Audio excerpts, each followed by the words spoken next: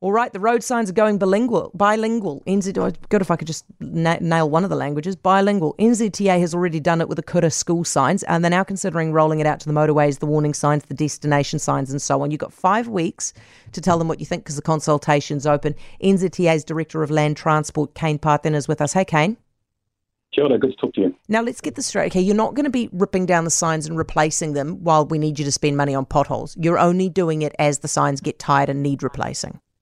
Yep, that's absolutely right. I think it's important for your listeners to understand that whether it's Waka Kotahi for the state highway network or local roads, they can't just smack up any sign they think that works. They have to put up those signs and design those signs consistent with the rules and regulations that relate to traffic signs. And so what we are consulting on is changing the rule to allow, whether it's Waka Kotahi or councils, to incorporate Te Reo Māori, but to do it in a way which is consistent and is cohesive up and down the country.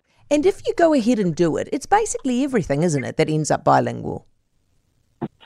Yeah, well, what we've done is we're currently consulting on changing the rule as it relates to 94 signs. So that's roughly a third of all of the traffic signs that are included in the rule. So it's not all of the signs that cover the country, but it's a fair chunk of them. Kane, you're going to do it, aren't you? Well, once the rule's in place, assuming that's what the decisions are from ministers, then what you would expect to see is that these signs will pop up over time. It's not going to happen straight away.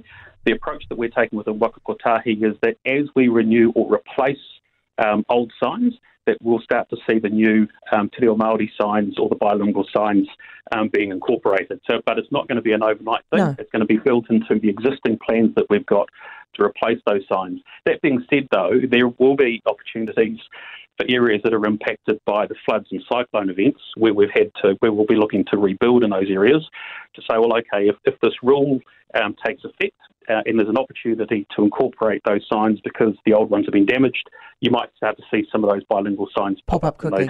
Areas. Kane, what I'm saying is I love this idea. I'm on board with it, but your consultation is a sham because you're going to do it, aren't you?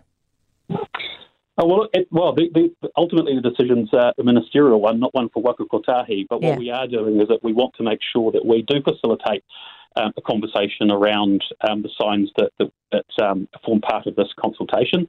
People have a different range of views and people have got until the 30th of June to have their say. What we do want to do, though, is, we're seeing across New Zealand an increasing move towards the increasing use of Te Reo Māori.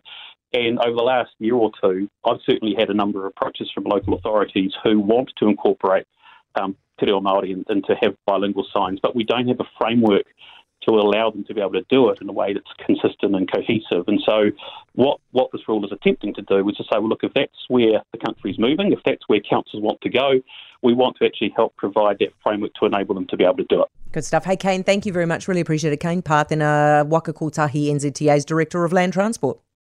For more from Heather Duplessis Allen Drive, listen live to News Talk ZB from 4 p.m. weekdays or follow the podcast on iHeartRadio.